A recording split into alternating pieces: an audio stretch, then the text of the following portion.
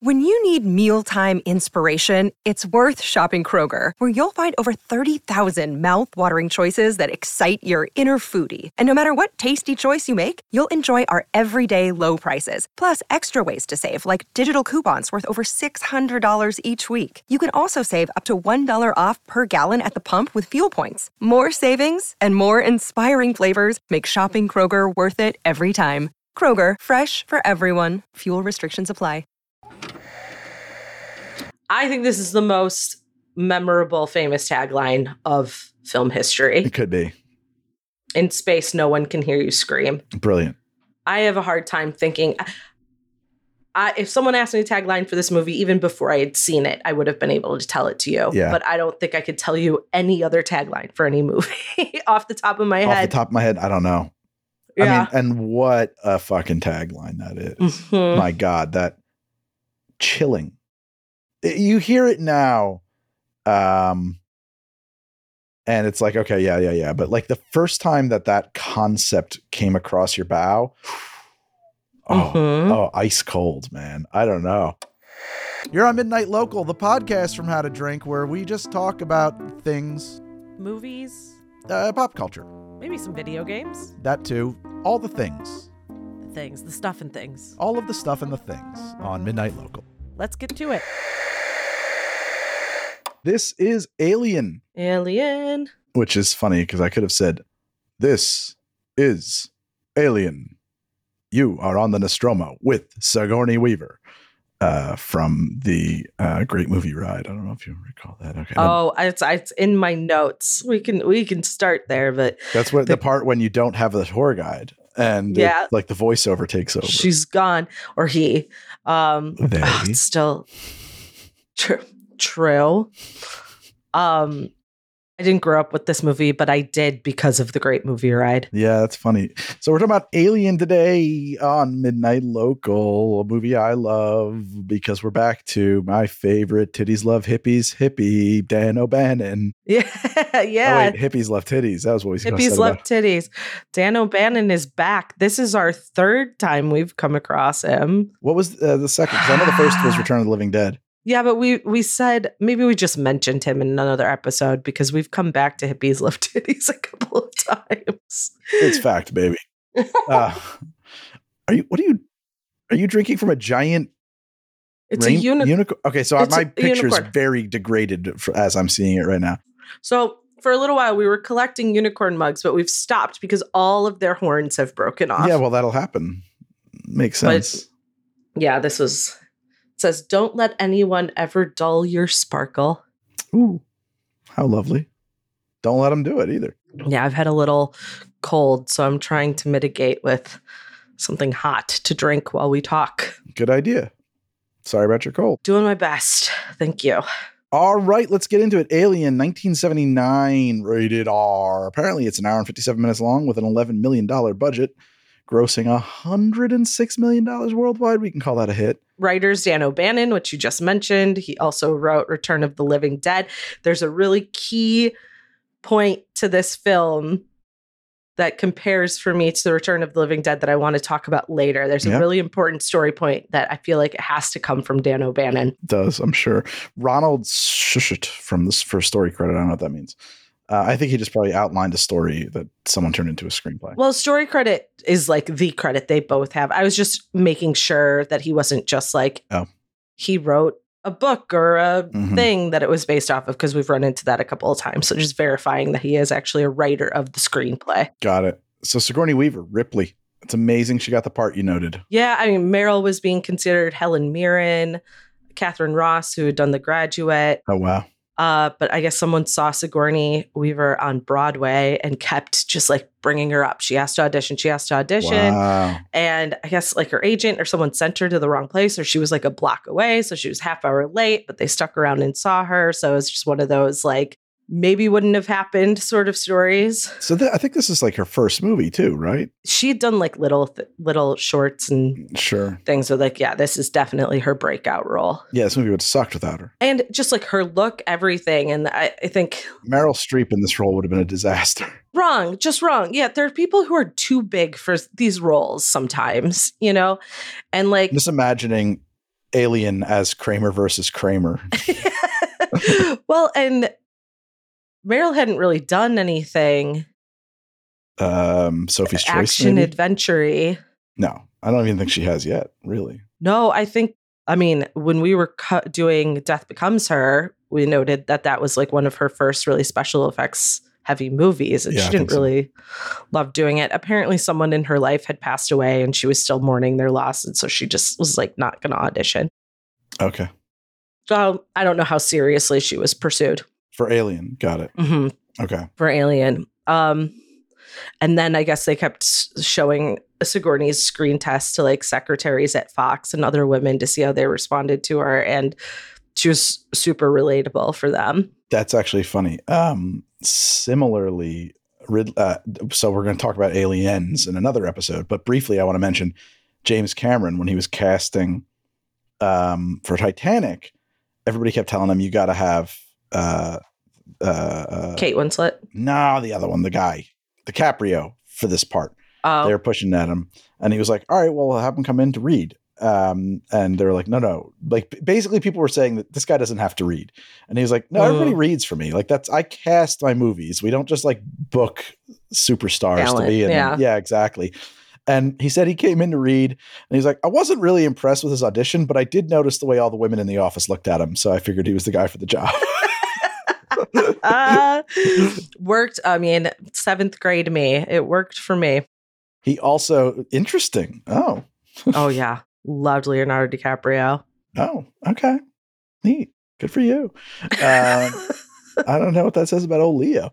All right, sorry. Serious, immediate derailing there. Yeah, I mean, then she's obviously gone on that. This is an iconic role, but she was not stuck in it by any means. She's been in tons of stuff. You said iconic role, and my immediate thought was an iconic cast. I mean, Sigourney Weaver, of course, is the heart and soul of this movie and is the breakout. Yeah. You know, like this is Sigourney's movie. But Tom Skerritt, John Hurt, Harry Dean Stanton, Ian Holm, Yaphet Kotto, and Veronica Cartwright, who I mentioned, but she doesn't really come up much elsewhere. But like The Birds. She was in The Birds? Yeah. She is The Birds, I think. That was her movie? Oh. I think she's the lead character in that movie. Wow. Those are the pictures of her anyway. So okay. Well, less known to me, but like the rest of those names are huge, really. Maybe Yaphet Kotto is the least well known. It's funny. She's the most, if she is that character, she's the most recognizable to me.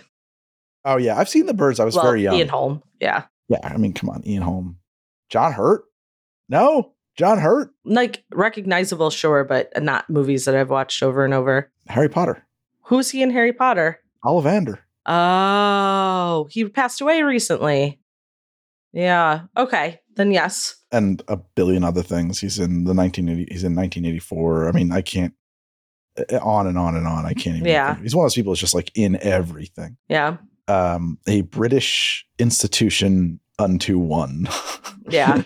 We have very different media upbringings. Like for instance, like Tom Skerritt, most recognizable to me from Steel Magnolias. Okay, I never saw that. I don't know what else I would know him from, to be honest, but I know maybe it's just Alien, but I don't know. I know that guy from something. Yeah, he's got one of those faces. Yeah. Yeah. But yeah, Steel Magnolias, he's barely in too, because the play is an all-female cast and they bring in some of the guys for the movie, but they're not really huge roles. Gotcha. Because they're written in. Yeah, Tom Skerritt. I mean, I don't know. He seems so familiar to me. Maybe I'm thinking of something else. I don't know. Maybe I'm just thinking of this. I mean, it's every person in this cast is so important to the movie because you are in a closed system besides the planet, the Xenon planet.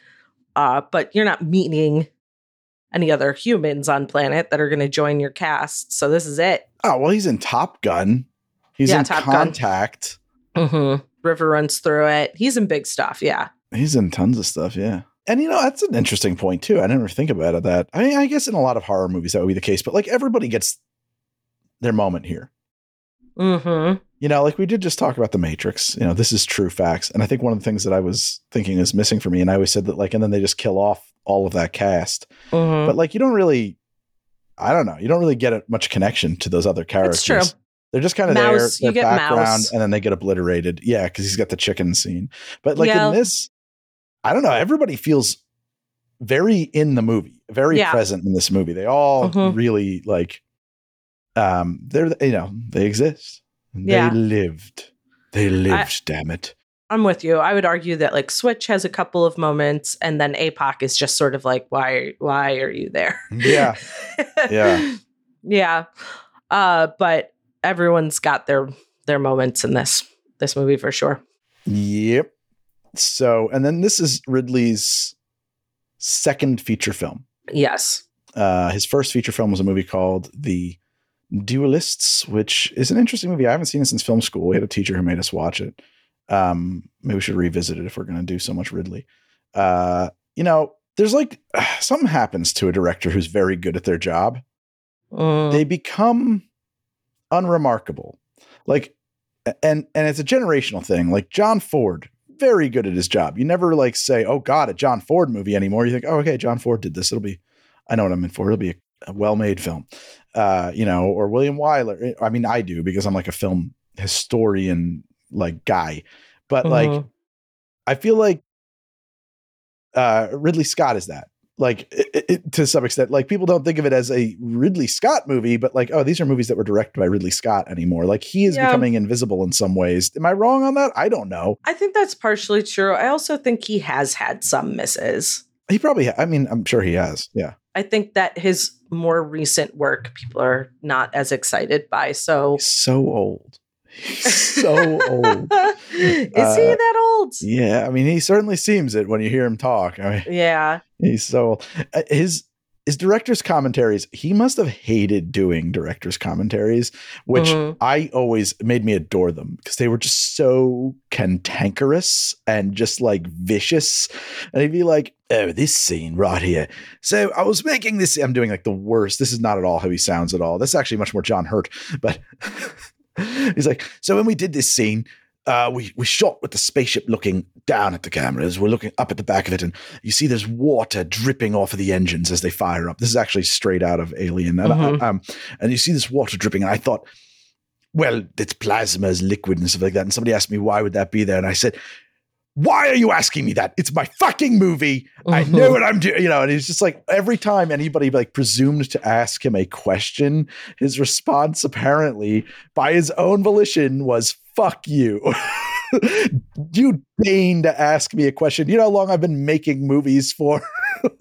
But which would be funny for Alien because he hadn't been making movies. As yes, the studio was who really pushed back on the water thing, the dripping water. So yes, and actually I'm misrepresenting that because I was speaking of his director's commentary on Prometheus, which I watched because I was like, I watched that movie and I was like, what in the fuck was this?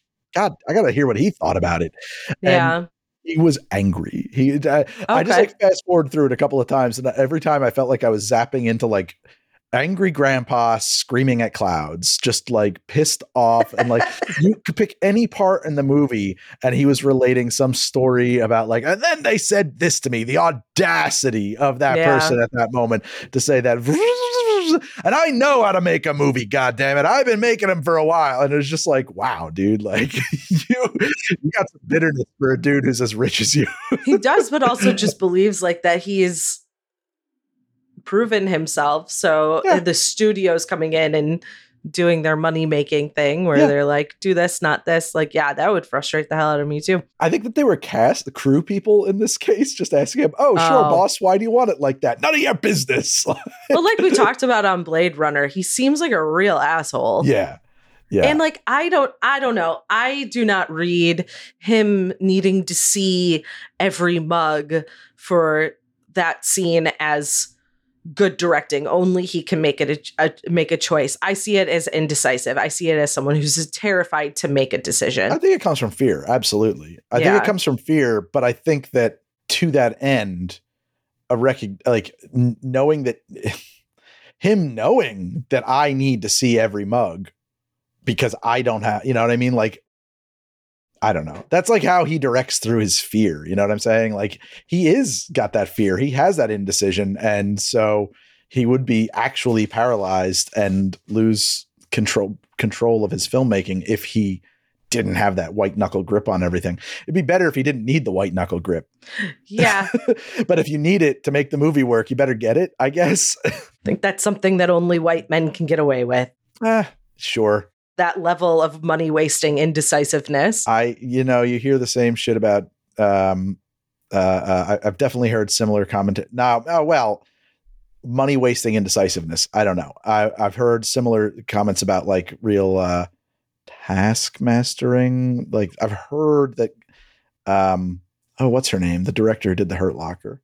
Is that Hurd? Is that Gail Ann Hurd? No, she's a producer. You're talking about Catherine Bigelow. I've heard she can be tough to work with as well. Although she kind of went to the James Cameron School of Directing.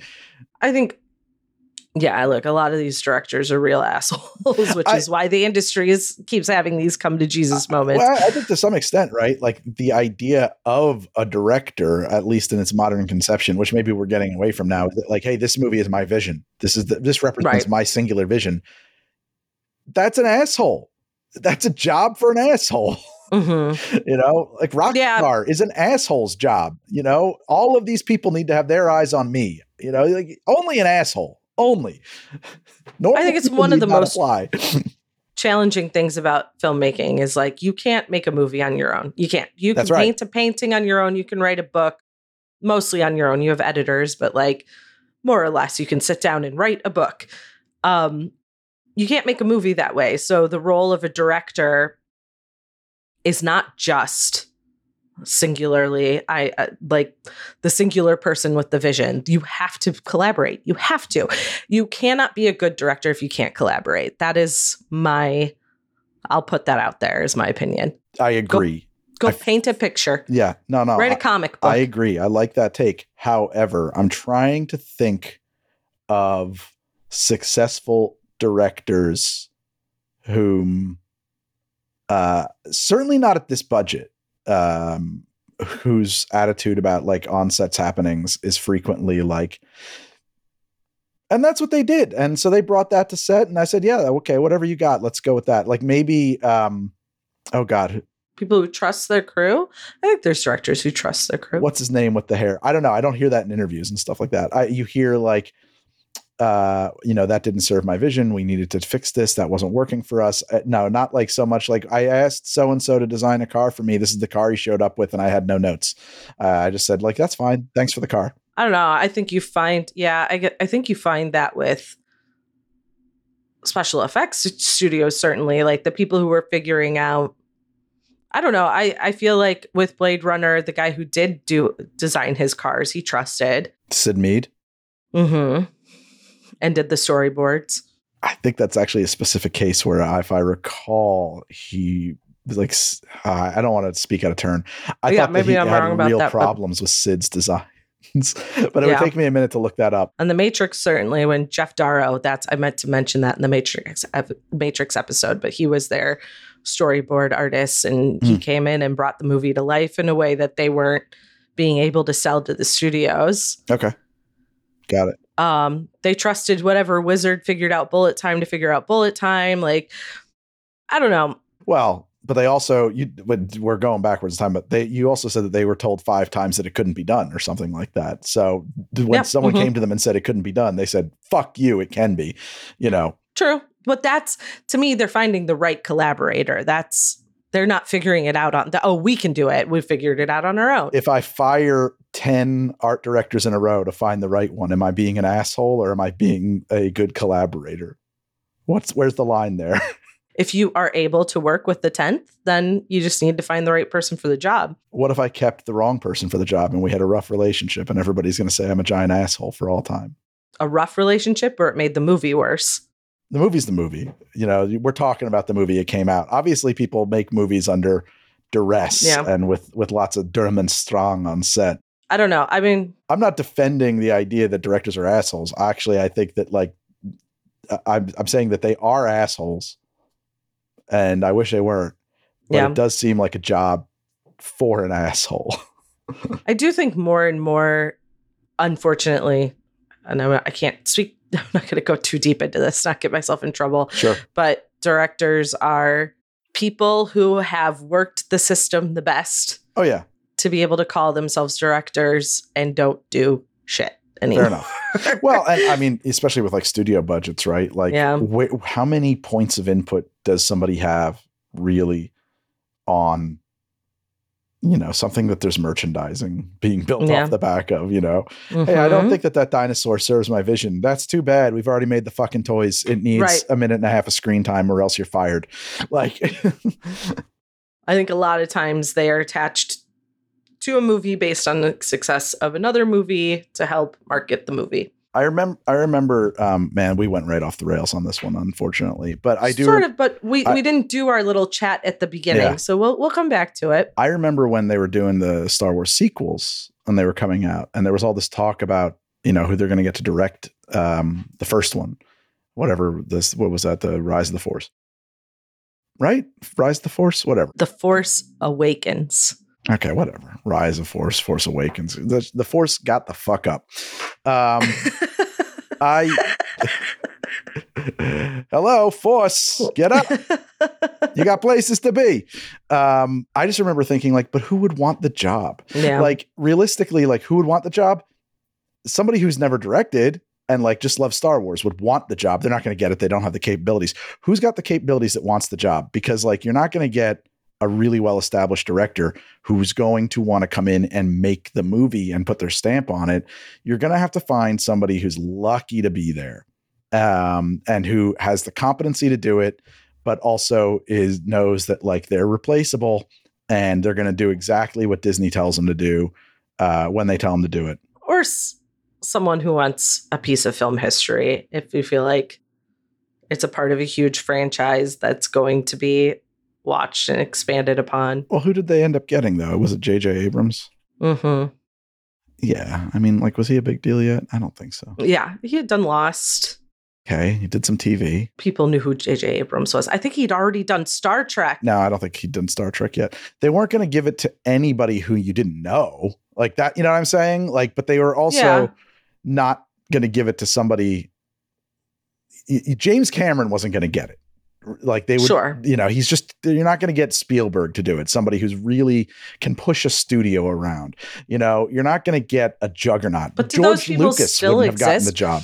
Who Absolutely. in that age group can push a studio around? Well, Cameron, for example, because he'll just spend his own money on the budget. Sure, you've got that age group. Yeah. But who in the J.J. Abrams age group can push a studio around? Why anymore? Why are we limiting our selection process for a Star Wars film to a specific age group? Or are you just about like we're not? I'm just saying like the directors you're talking about, like Lucas, Spielberg, Cameron, can push around studios because they became huge in a time where like directors were less pawns of the studio. To some extent, yeah. I mean, like Lucas went on and made his own company. Well, all those guys started out independently too, which is another point too. Like Lucas made his own movies with his own money. Well, some studio money, but you know what I'm saying? Also in an age where people went to go see movies specifically for directors, like maybe Nolan Tarantino. Is the guy who can push a studio around. He actually is that guy, and probably Tarantino as well, because I know that from Nolan because he is like a famous D-bag about insisting on shooting on film when the entire industry wants to move on. And just dragging the studio, kicking and screaming, and being a real douchebag about release dates and like really digging his heels in and getting what he wants and just being Nolan. There you go. Yeah, like people didn't go to Oppenheimer because they've been dying for a movie about Oppenheimer. No, they went because Nolan made another movie. Yeah, exactly. That's exactly right. And I think Tarantino, but Tarantino is even older than that. Yeah, at this point, Chris Nolan? Maybe not. Maybe they're contemporaries. Kind of. Yeah, that's a good question. I feel like Nolan's a little behind Tarantino in terms of timeline. Tarantino kind of makes a scene in the early 90s. I think, I don't know when Memento comes out, but I feel like that was mid to later 90s. Yeah. So maybe like an 8-year career separation or something like that.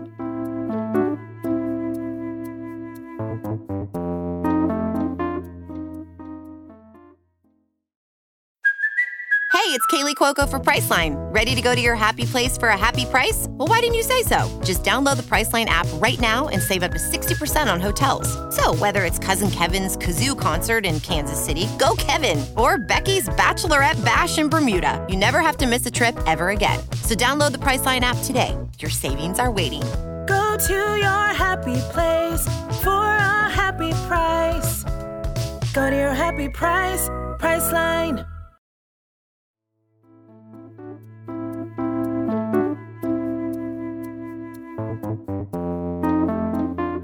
All right. So actually to the topic at hand, Alien. Well, we're talking about Ridley Scott, which is how we ended up on directors, which is Right. I just feel like Ridley Scott he comes out with a movie every goddamned year for the most part for like ever now. And I don't know. I don't think that most of them even get thought of as Ridley Scott movies. I think that like they're just that movie that showed up, you know? Yeah. I also think we talked about in Blade Runner that he makes his portfolio is more broad in terms of the types of movies he takes on, like any genre.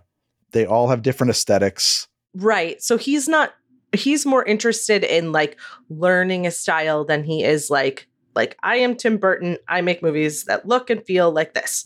And I always am surprised that like lasts as long as it does. Like I've been waiting for, and I like his movies, but I've been waiting for Wes Anderson's like thing that when is that star going to fade? Great like example, how much of that? I mean, is it already now? Like how much of that I think so. Can people handle? Like he's not pulling Nolan numbers for sure. Never did. No, come on. Although the idea of a Wes Anderson directed comic book movie sounds cool. I'd be very curious to see it happen. But yeah, to your point, he doesn't go outside of his box. He's got a very specific thing he does. Yeah, Ridley Scott, he's all over the place. He's more of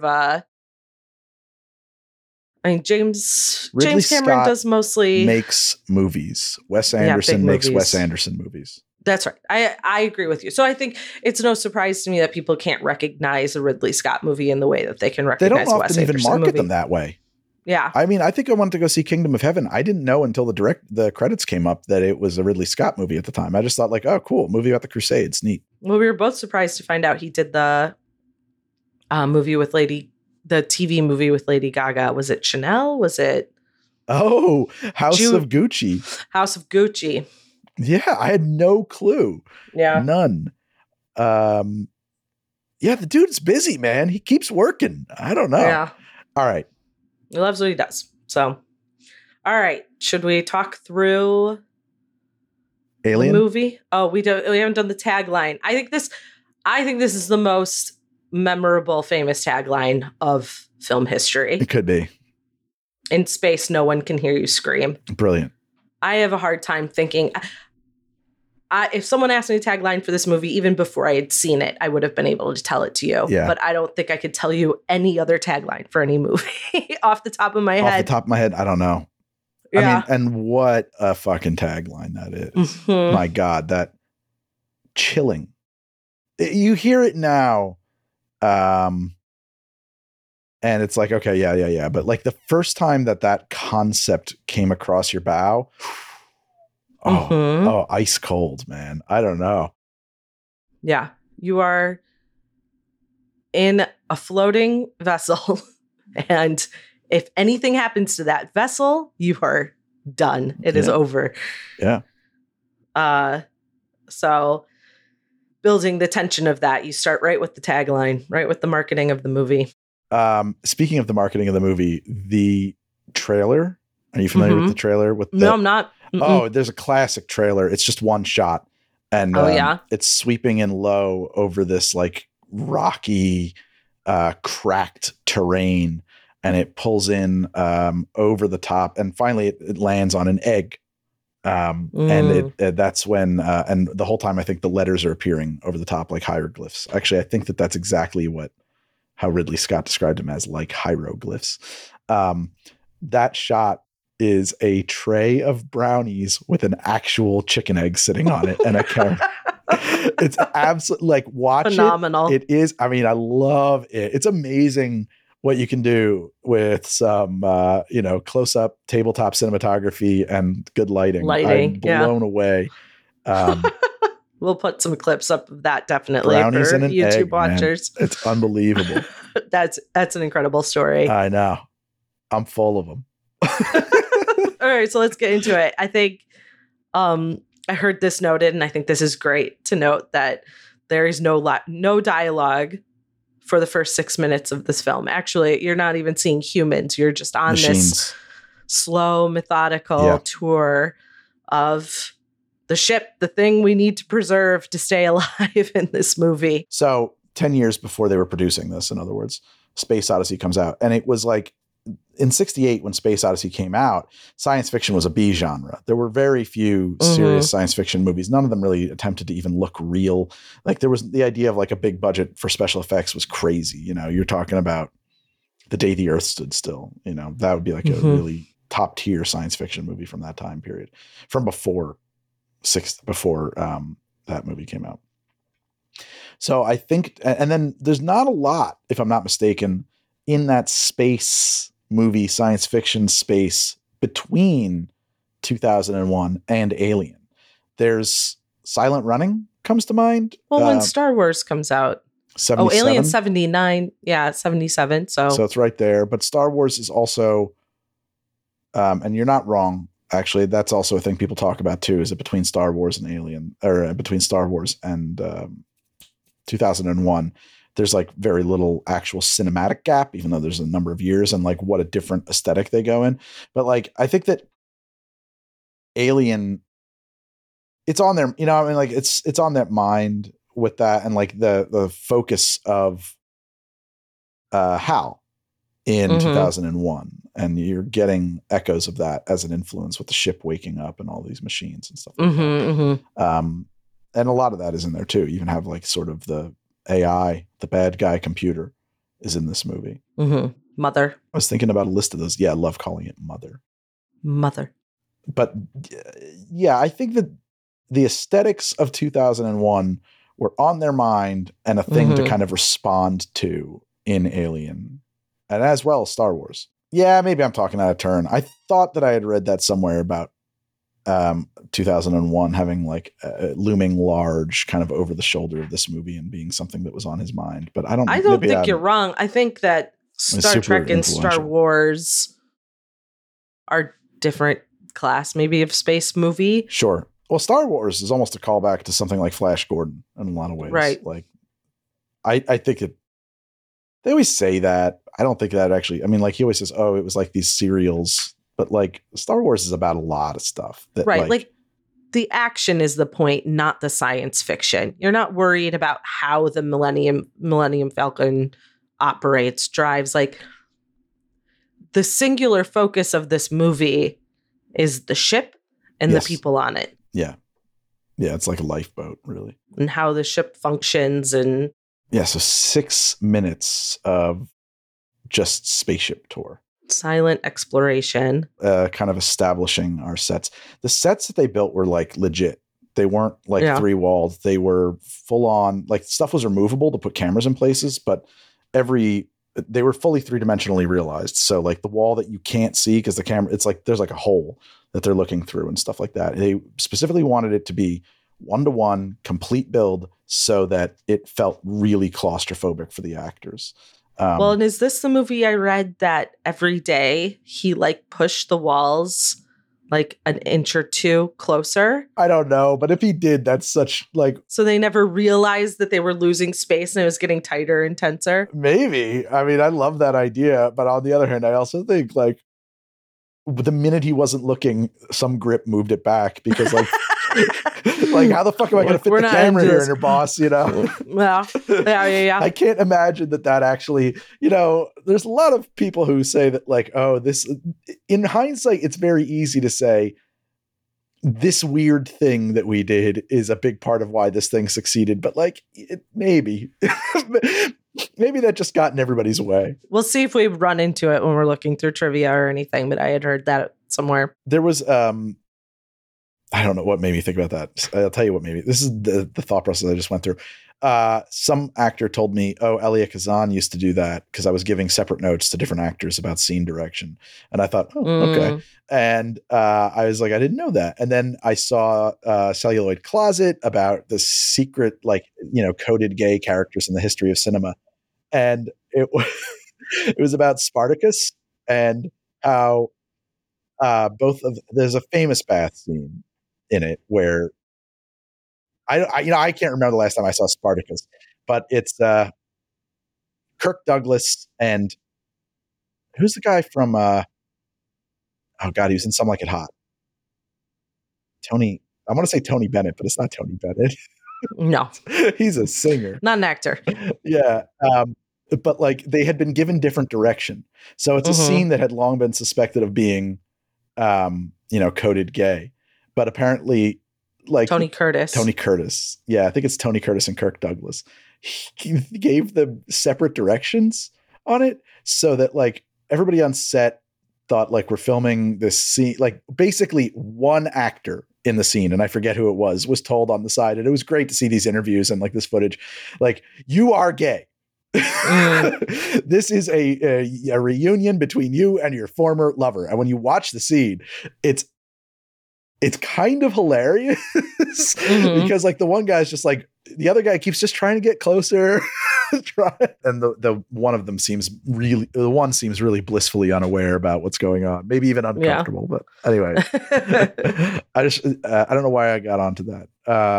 Secrets directors think make their movies better, but maybe they don't. Right, sure, but maybe they don't. All right, so the crew of the ship Nostromo wakes up from hypersleep, and do they discover they're not home yet? Like Mother tells them almost immediately that they're nowhere they're supposed to be, and that they were woken up for a distress signal. Mother does not speak out loud in this movie either. Mother is only text on a screen, if I'm not mistaken. Yeah, has no voice, which I love that choice. Sure, yeah. I wonder if they wrestled with that back and forth. That's one of those cases where like whoever made that choice was a good call, because it's so dehumanizing. She doesn't speak at all. Yeah. It's an alien. It's like from some other dimension, just reaching through with its barest little finger, Well, and it's the company's orders, like. Yeah. She's not making their best interests or she's not making decisions in their best interest. No. The company is sending the ship orders. Yeah. That she is relaying. Or they were programmed a long time ago. I mean, they're way outside of communications range. If she catches a certain type of signal, this is her protocol. Yeah. Yeah, exactly. So they're obligated to investigate stress call coming from a planetoid, right? Yep. And the idea is that it would be another ship in their fleet, or they don't know. They don't know. They just know it's a distress call. Yeah. And I think that. I wonder why they would need to respond to that. That's like maritime law. Okay. Yeah. I mean, I think that's literally hearkening to the fact that if you're on a boat and you hear a distress call and you're not in trouble your own self, you are obligated by law to respond. Got it. And I assume that they would just extend that into space. Yeah, I would hope so. Yeah, that makes sense. Okay. And then 3 crew members leave the ship.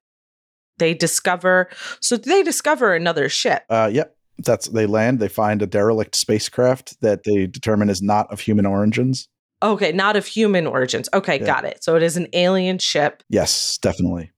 They recognize it as such immediately. Designed by H.R. Geiger and just filled with human orifices, just made of body parts, naughty little body parts all over the place. Just buttholes, penises, and vaginas. Yeah, someone was calling the ship it looked like 2 spread legs. And it is. If you look at his artwork, we'll put an image up. Stuff that he had been designing and using in artwork way before this movie ever was made even.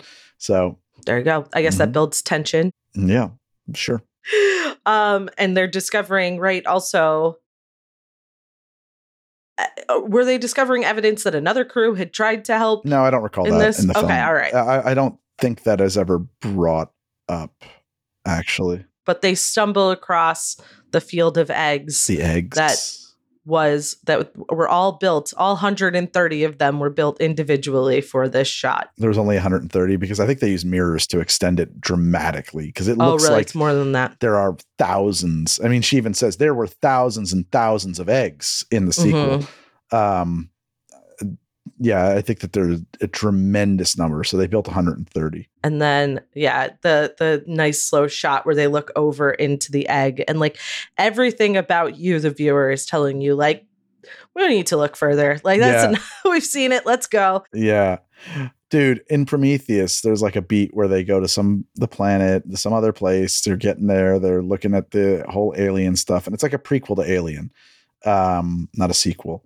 And one of them is like they bring a bunch of scientists, and one of them is like an astrobiologist who studies life from other planets.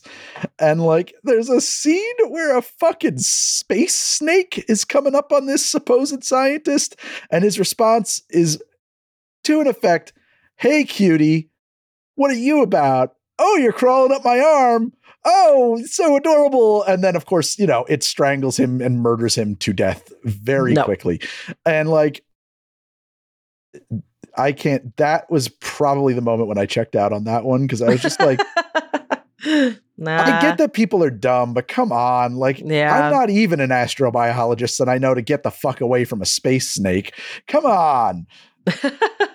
Well, and likewise, so maybe the reason I thought that they came across something human was that the distress call turns out to be a warning. Yes.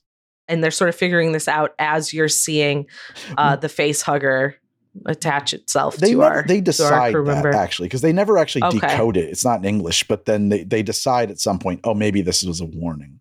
Okay. All right. And then the of course, when we get to the spaceship, we see the creature called the astronomer, which is like this elephant bones man strapped into some giant telescope thing.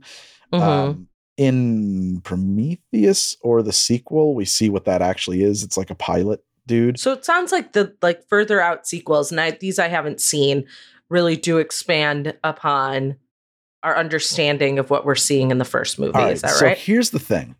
There are, and this is an interesting point, right? There are two timelines. I don't know. Ridley Scott made Alien, and I guess he didn't talk about it much, and he didn't have any interest in having input on the sequel or whatever, which is great because you get Aliens, which is a phenomenal film. And yes, he was labeled a producer on the sequel, but that can mean a million different things. He got paid. But whatever the case, like, Ridley Scott had very clear ideas about these things not being a fusion of living stuff and technology. They are biomechanical, which is why they look the way that they do.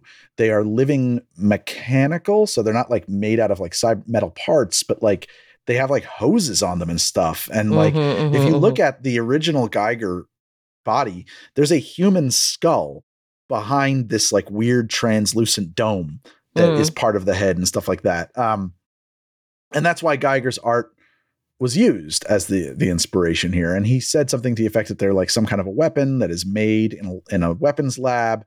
It's biomechanical, blah, blah, blah. James Cameron, I guess, didn't know this or didn't care, because I'm assuming that they just didn't have a discussion about it, came in and decided they are insects. So they have a big queen that lays eggs. Yeah, which is interesting because I had a problem with that, with them just calling them animals and stuff. Because in the first movie, it's like, well, they had a spaceship, maybe, if it was theirs. And they're intelligent enough for that. Well, I think that there's a consideration. I think, if I'm not mistaken, the egg chamber is really like a bomb bay. And I think that was what Ridley had said. And like the pilot is like not one of those things, that astronomer guy, and like the idea was to like they just get dropped on a planet. Got it. Yeah, okay. Fucking eviscerated. Okay. I think that was kind of the idea, but I also think that like it was one of those things where like you maybe not have had most specific ideas, and that like only needing to know what's on camera is fine. Yeah. But so like there's a whole alien universe where they're bugs that begins with aliens and then continues forward in time from that point. Prometheus is a prequel. It's Ridley Scott finally went back to the series to do a prequel, and then he did follow-up to Prometheus, which is a sequel to Prometheus, another prequel, but I forget the name of that. Both movies were panned to some extent. And I think now I've heard that like some people think that Prometheus was ahead of its time. It's better than people said it was. Probably true. But those are firmly in the Scott universe. Those are firmly in the Ridley Scott universe where they are not insects. They are intelligent, inscrutable, weird science shit, man. They are fucking bizarro stuff. And so there is that going on here. There's like 2 alien universes. And maybe even more, because like there's a whole comic series about Alien versus Predator where they like are a shared universe. For Ridley Scott, if I'm not mistaken, Alien is a shared universe with Blade Runner. Like some of the companies from Blade Runner are, I think that's true, are also present in. Is that right? Or am I thinking of Wayland Yutani? Whatever. I feel like there's some crossover there as well. But yeah, it gets confusing. All right. Where were we at? Where were we? Well, so the crew member gets face hugged. Face hugged. He gets attacked by a face hugger that attaches himself face. Yeah. and impregnates him, sort of. Yes. Which you don't know yet. But shoves an egg down his throat. Yeah, we don't know that yet. And then it just like lets go and goes away after seeming to strangle him and keep him alive of its own volition. And like everybody just like brings this guy to dinner. They cut him. Yeah. And that's when the acid blood comes out. It runs out through the house, through which the spaceship. Like this is a huge moment for me in the Dan O'Bannon space, because like one thing we talked about with Return of the Living Dead is how hopeless it seems to fight these zombies because there's no way to kill them. Yes. And it seems like you've got these aliens. Why not just kill them? They needed an answer to that question. Actually, I read further that like that is something they were questioning. Like, what's going to stop them from just cutting them apart, killing them? Yep. Fine.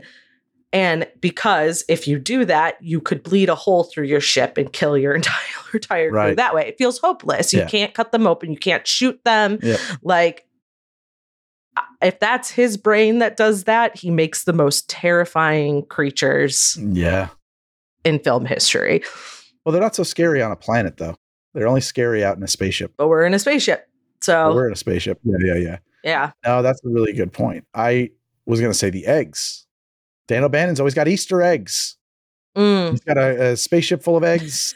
He's got Dark Star's got the Easter eggs, the nuclear bombs. He's got the Easter eggs in the Return of the Living Dead filled with zombies. There's always an egg. And when it hatches, bad thing happens. Yeah.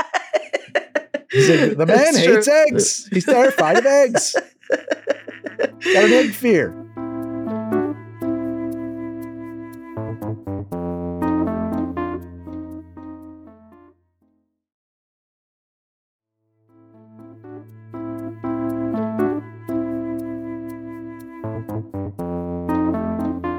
But then, yes, you're right. Like so it comes off his face, it dies. Everyone's like, great, problem resolved. And then we go to lunch or dinner or whatever meal they're eating, where you get the famous scene where the alien comes out of his chest. Yeah, which supposedly the cast didn't know that was going to happen, or to limiting degrees. They didn't know how bloody it was going to be, or you always hear that. It's like, well. Come on, dude. Like, they're seeing things that aren't in the frame, guys. Just like, there's 4 crew people doing under the table down there. I wonder what's going to happen, boss. That's right. I'm Ridley Scott. You don't know what's going to happen. And I'm going to say that for years to come. Okie dokie, boss. Like, sure. I agree with that. The idea of acting that like, no, that's a real reaction. Like, that's what acting is. It should be.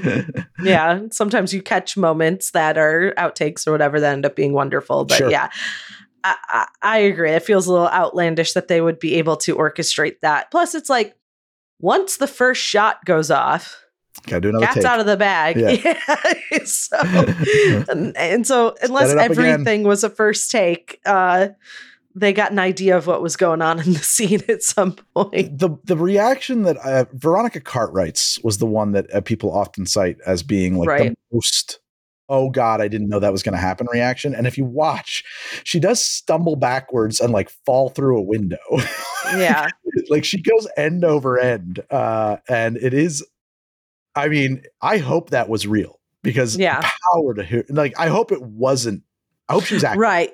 Yes. I hope that right. was her prowess as an actor and not simply being tricked into performing. Yeah. I like to believe that, but like, goddamn, man, she takes it all the way to 11 in that response. Yeah. How frustrating as an actor that your good performances are always stolen from you by people being like, haha, we have tricked them into being good at their jobs. I have heard people say that it's very frustrating. Yeah. Yeah. That becomes the lore about that moment. There's also too, like, a lot of people say like, oh God, what's his name? The Abyss, the lead actor in that, won't talk. People always say, for years now, he won't discuss working on The Abyss, blah, blah, blah, blah. Yeah, he was probably contractually obligated to promote The Abyss, or at the very least not say anything negative about it, blah, blah, blah. And so, like, I got nothing to say. That's it. I got nothing to say. It's not like I've taken a vow of silence. Absolutely safer to say nothing. Yeah. You know, powerful people in this business, you know, I just got nothing to say. It's not like he took a vow of silence. He's stricken it from his memory. It's a career decision, guys. It's just work. Just working here. That makes sense. Well, and this is the point in which like Ripley goes from just being a part of the crew to kind of standing out as the heroine of the Final movie. girl. Yeah, and she is the only voice of caution. So that from the beginning. Out. And they do it so well because you know she's right. You're kind of like hoping no one will point that out, right? But people would be furious if in this movie where they have clear protocols against things like this, no one said, hey guys, you don't just like bring this onto our ship. That's not a thing that we would do here. So you need her to say it and it to be ignored. And then for the longest time, I was like, watching this movie, I think I was like, why would, what's the name of the cybernetic character in this movie? You know, Ash. Discount her so quickly. That seems weird. Everyone knows their safety's on the line here. You think people would be a little more scared floating in space with a foreign creature on board, but he has ulterior motives. Also, probably doesn't need things like air. Well, it's not a big deal for him. Yeah, right. But the rest of the crew, you'd be expecting to be a little more freaked out by the presence of this thing on board. Tries to make her eat a magazine. The way he tries to kill her is so fucked up. So weird. Like, dude, I rolls up a magazine, shoving it down her throat. I wonder if that was an actor moment or if like Ridley or somebody, you know what I mean? Like, was that scripted or was that I just don't know. One, magazines? Why? I mean, they've been on the ship for hundreds of years. They must be so boring now. There's like, they're not getting new ones, but fine. They're there. Maybe he was just tired of solving that same word puzzle over and over. But like, I wonder if that was like an inspired moment because like the frustration that boils over in his face when he finally pulls up that magazine and rolls it up. Whoever came up with that, if it was just him taking that moment in the scene, I don't know, but like it's terrifying. It's like, what are you doing? It's and I guess like weird. It's like your brain is broken. Can't fire guns. You're in a ship. Like, yeah, you gotta strangle her somehow, but to not, it's really offsetting to shove something in her mouth because it's so weird. It's so like what, you know, people strangle people like this, you know, there's like so many other ways to do that. And it's just like, and there's no music and it's long cuts and just like sloppy slipping on the floor, just like it's visceral in that moment. Yeah. Well, and he's like sweating milk at this point, like bleeding milk, which that's a great shot too. So we went forward a little bit, but basically they're chasing down this thing and it picks off a couple of crew members. Then you see Ash. She's skeptical of Ash and she confronts him about something. Oh no, she's discovered that Mother and Ash are in cahoots. She goes and talks to the computer herself. She goes and talks to him, and as there's just a close-up shot of him, and I think it cuts off about like here, and you just see this white drip down his head, and you have no idea why. No. Like until a moment later when you learn, but it's such a great moment. So it sounds like you had previously said this movie didn't land for you and that it was a slow burn and kind of boring. I don't know. Have you changed your tune? Because I'm hearing a lot of praise. So We watched the director's cut this time. Okay. Notes on that, but coming up. Yeah, I was looking at major differences between the director's cut and the theatrical release. And one major difference is he took about 10 or 15 seconds off of just tons of scenes. Oh, that's interesting. Just sped it up. I think that really changed the movie for me in a fundamental way. So did you watch him introduce the director's cut? Well, doesn't he hate the director? He's like, this is just a marketing tool. It's a producer's cut, he calls it. Yeah. There is no director's cut. I got the cut I wanted in the theatrical cut, but they asked me to make one for the DVD. Yeah. So he just trimmed scenes everywhere. And I think he added, there's one thing that he added. I have it in here somewhere. I saw that intro and I was like, well, I'm going to skip this. He added a scene where the crew listened to the alien signal and discussed the nature of the planet just before they prepare to land. Okay. And yeah, he has remarked that he's unhappy about the director's cut because the original was pretty flawless. The director's cut is merely a marketing tool, he said. You know, you got to love a guy who just does not mince words or give a fuck. I mean, the studio asks you to make a director's cut and your immediate response is, this is bullshit. Yeah. Publicly. Why? Not like, I'm not going to do that. Like, give me your money. And then I'm going to promote it by telling people what a piece of garbage it is. Like, balls, man. That guy's got balls. Yeah, that's for sure. All right. So just to wrap this up here.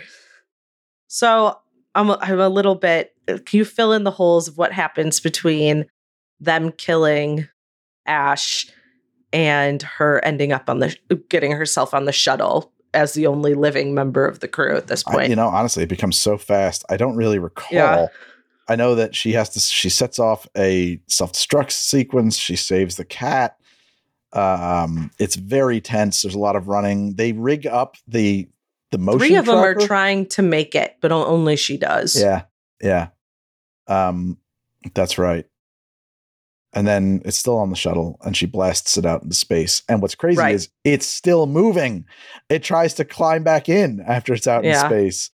It is unstoppable. I want to talk about some of the other weird themes in this movie. All right. Well, then she puts herself into hypersleep and that's where we leave Ripley. Her and the cat. Floating in space, with Jones in hypersleep. To be met up with in Aliens with a $sign. Which we will cover, as we've gone an hour already, we will cover in a separate episode. So I just want to talk. There's more to say. Yeah. Some stuff I learned. One thing I learned from the director's commentary that I watched was that in that boot up sequence, you see all these biometric readouts of all the characters. Mm-hmm. And I forget the wording it used, but it indicated if they were currently living under their birth sex or a modified sex. And Ridley Scott explains that in the movie, which, by the way, 1979. I just figured these people are functionally immortal. They live out in space. They sleep for, a century at a time, cruising from the blah, blah, blah. And I think that people will probably get bored after being, this for a couple hundred years. And maybe they just play around and swap back and forth and try out weird stuff.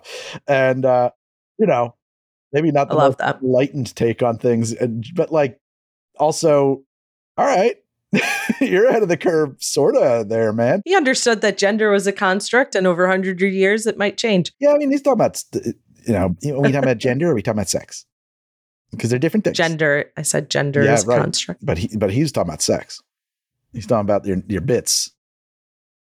No, not necessarily. You don't think so? Okay. Maybe I'm not clear on how this works. Yeah. I'm dumb. You can change your outside appearance.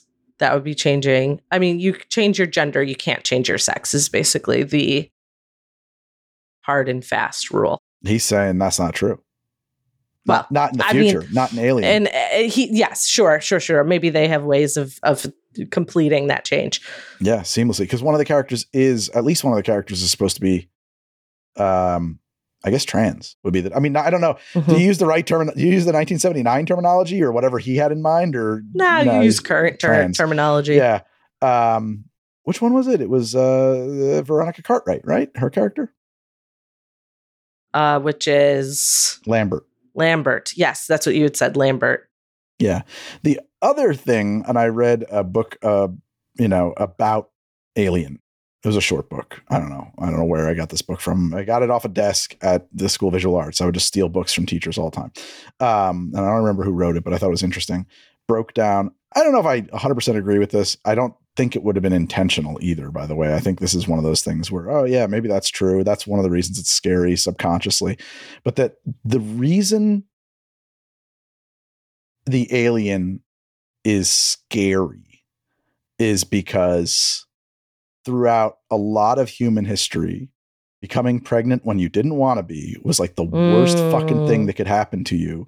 And this creature regards all life as female and equally impregnable, and it'll fucking rape you with its inner mouth.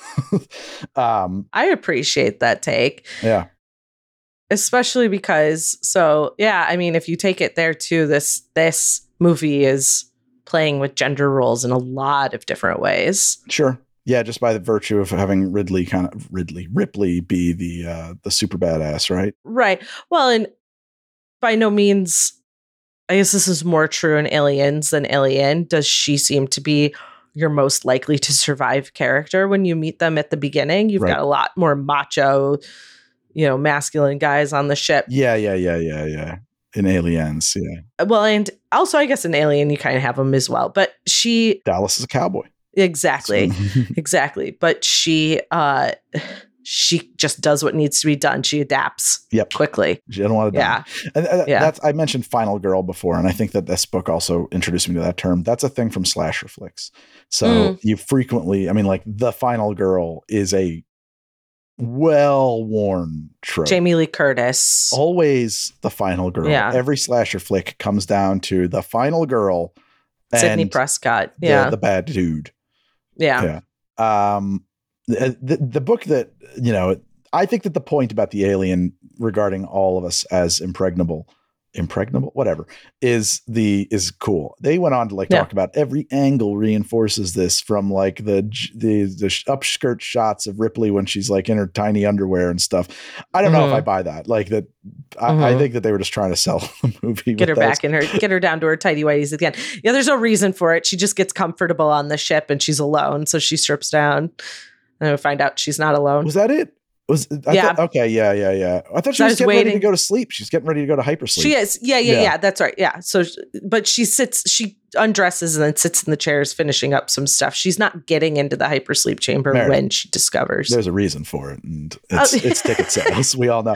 I mean, there's a reason those underwears are like 8 sizes too small for her. They're tiny. They're tiny underwears. That was like absurd. I mean, they knew what they were selling here. We're going to try to make some money off this thing. Okay, guys, we got to make some money. Yeah, and that's what I had about this movie. I love it. It's so good. It's like,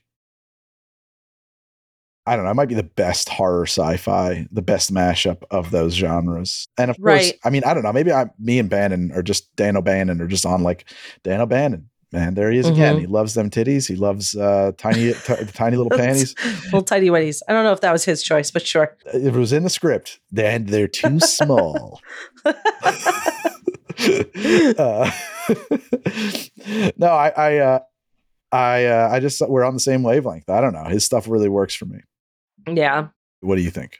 You liked it better when it was 15 seconds shorter. When each scene were 15. I don't know if that's what moved it along. I don't know if it's like, maybe you're just in the right headspace or something too. Well, it's also like, this happens to me with music a lot. I like music. I like songs the second, third, fourth time I listen to them more. The first time I listen to a song, I'm 90% of the time, I'm like, it's fine. I see. And then it might have been because I know what's coming. I was paying more attention to the filmmaking, to the build of tension, to the character building, to the nuances, to Ripley, and I walked away with it. I was also maybe paying attention to the movie differently. I don't remember. Sure. You were watching it for reviewing purposes, right? Yeah. I think the first time I watched it, we kind of had it on in the background and kept checking in and being like, they're still on this planet. We weren't feeling the tension that was being built. We were breaking it by doing other things. You got to put the phones away. It wasn't a phone thing. It was during COVID. We had moved into our house. We were probably working on rebuilding our living room, honestly. Probably. So, So yeah, I mean, yeah, definitely environment matters when you're watching movies, especially like this, that are meant to have your full attention, meant to be seen in a theater. For sure. Truly. So For sure. I would love to see this in a theater. I may have done so. I'm trying to remember now. I saw Blade Runner in the theater. That was cool. We're born in 79. No, re-release. But late, like a re-release. Okay. Yeah. When the final cut of Blade Runner came out, it was in theaters briefly. I know we went and saw The Shining in the theater one Halloween. Like, movies, they show movies in theaters. Yeah. Especially in the city. Yeah. Yeah, man. There's so few movies I will rewatch. No TV shows. I've never been one of those people who just wants to rewatch a show. I can't do it. I tried. I tried to watch Foils more than once, and it didn't work for me. But like, this is one of the movies I will rewatch. Alien. Yeah. Well, now my interest is peaked to sort of go down. I know 3 is bad. People like 4. It's David Fincher's first movie. Yeah. And People going down the Prometheus line. I'm curious about where they take it. 4 I recall 4 being fun. You know what I mean? Well, Joss did it. So I know it's got a different tone. Oh, that's Joss Whedon? I'm pretty sure. That makes a lot of sense because I recently heard it described as the prototype for Firefly. Sure. Yeah. Like the people who show up are the characters Space who cowboys. would become literally the characters in Firefly, like the same character types. So I think I'll chase that. Makes a lot of sense. Though. Once we hit September and we start pulling out all the spooky movies, I'll chase this line. Yeah, we're gonna have to do Night of the Comet too, or Day of the Comet. Yeah. Okay. You're gonna love that one. You have seen it. We watched it at my house. Oh yeah, I love that movie. Yeah. That's a deep cut. We should do like a month of really deep, like movies that most people probably haven't seen. Oh yeah, like we could call it Midnight Local. Deep cuts. Deep cuts. Deep cuts. That's a word we've invented. Like priming the pump. I made up that phrase. We invented deep cuts. Okay, that was a Trump joke. He claimed to have invented the phrase priming the pump. Yeah. Oh, goodness. You know that phrase? I made that up. He's like, that. I heard it. I heard it once, so I assume nobody else has ever heard it, so I could just claim it as my own. Anyway. Yeah. Thank you guys so much for listening to Midnight Local. I think we're wrapped, right? Yeah, we're wrapped. I was going to say if we want to push it a little longer, but I got to pee. All right, let's get out of here. Thank you to Annie Villalobos for producing the show. Thank you to Heather Vaughn for making beautiful artwork for our show. Yes, and to Studio 71 for being our partners in this. Thank you for automatically billing my account every 30 days. Epidemic Sound. You haven't missed a beat yet. Thank you. Most reliable service. All right. See you later, gang. Bye-bye. Next time on Midnight Local.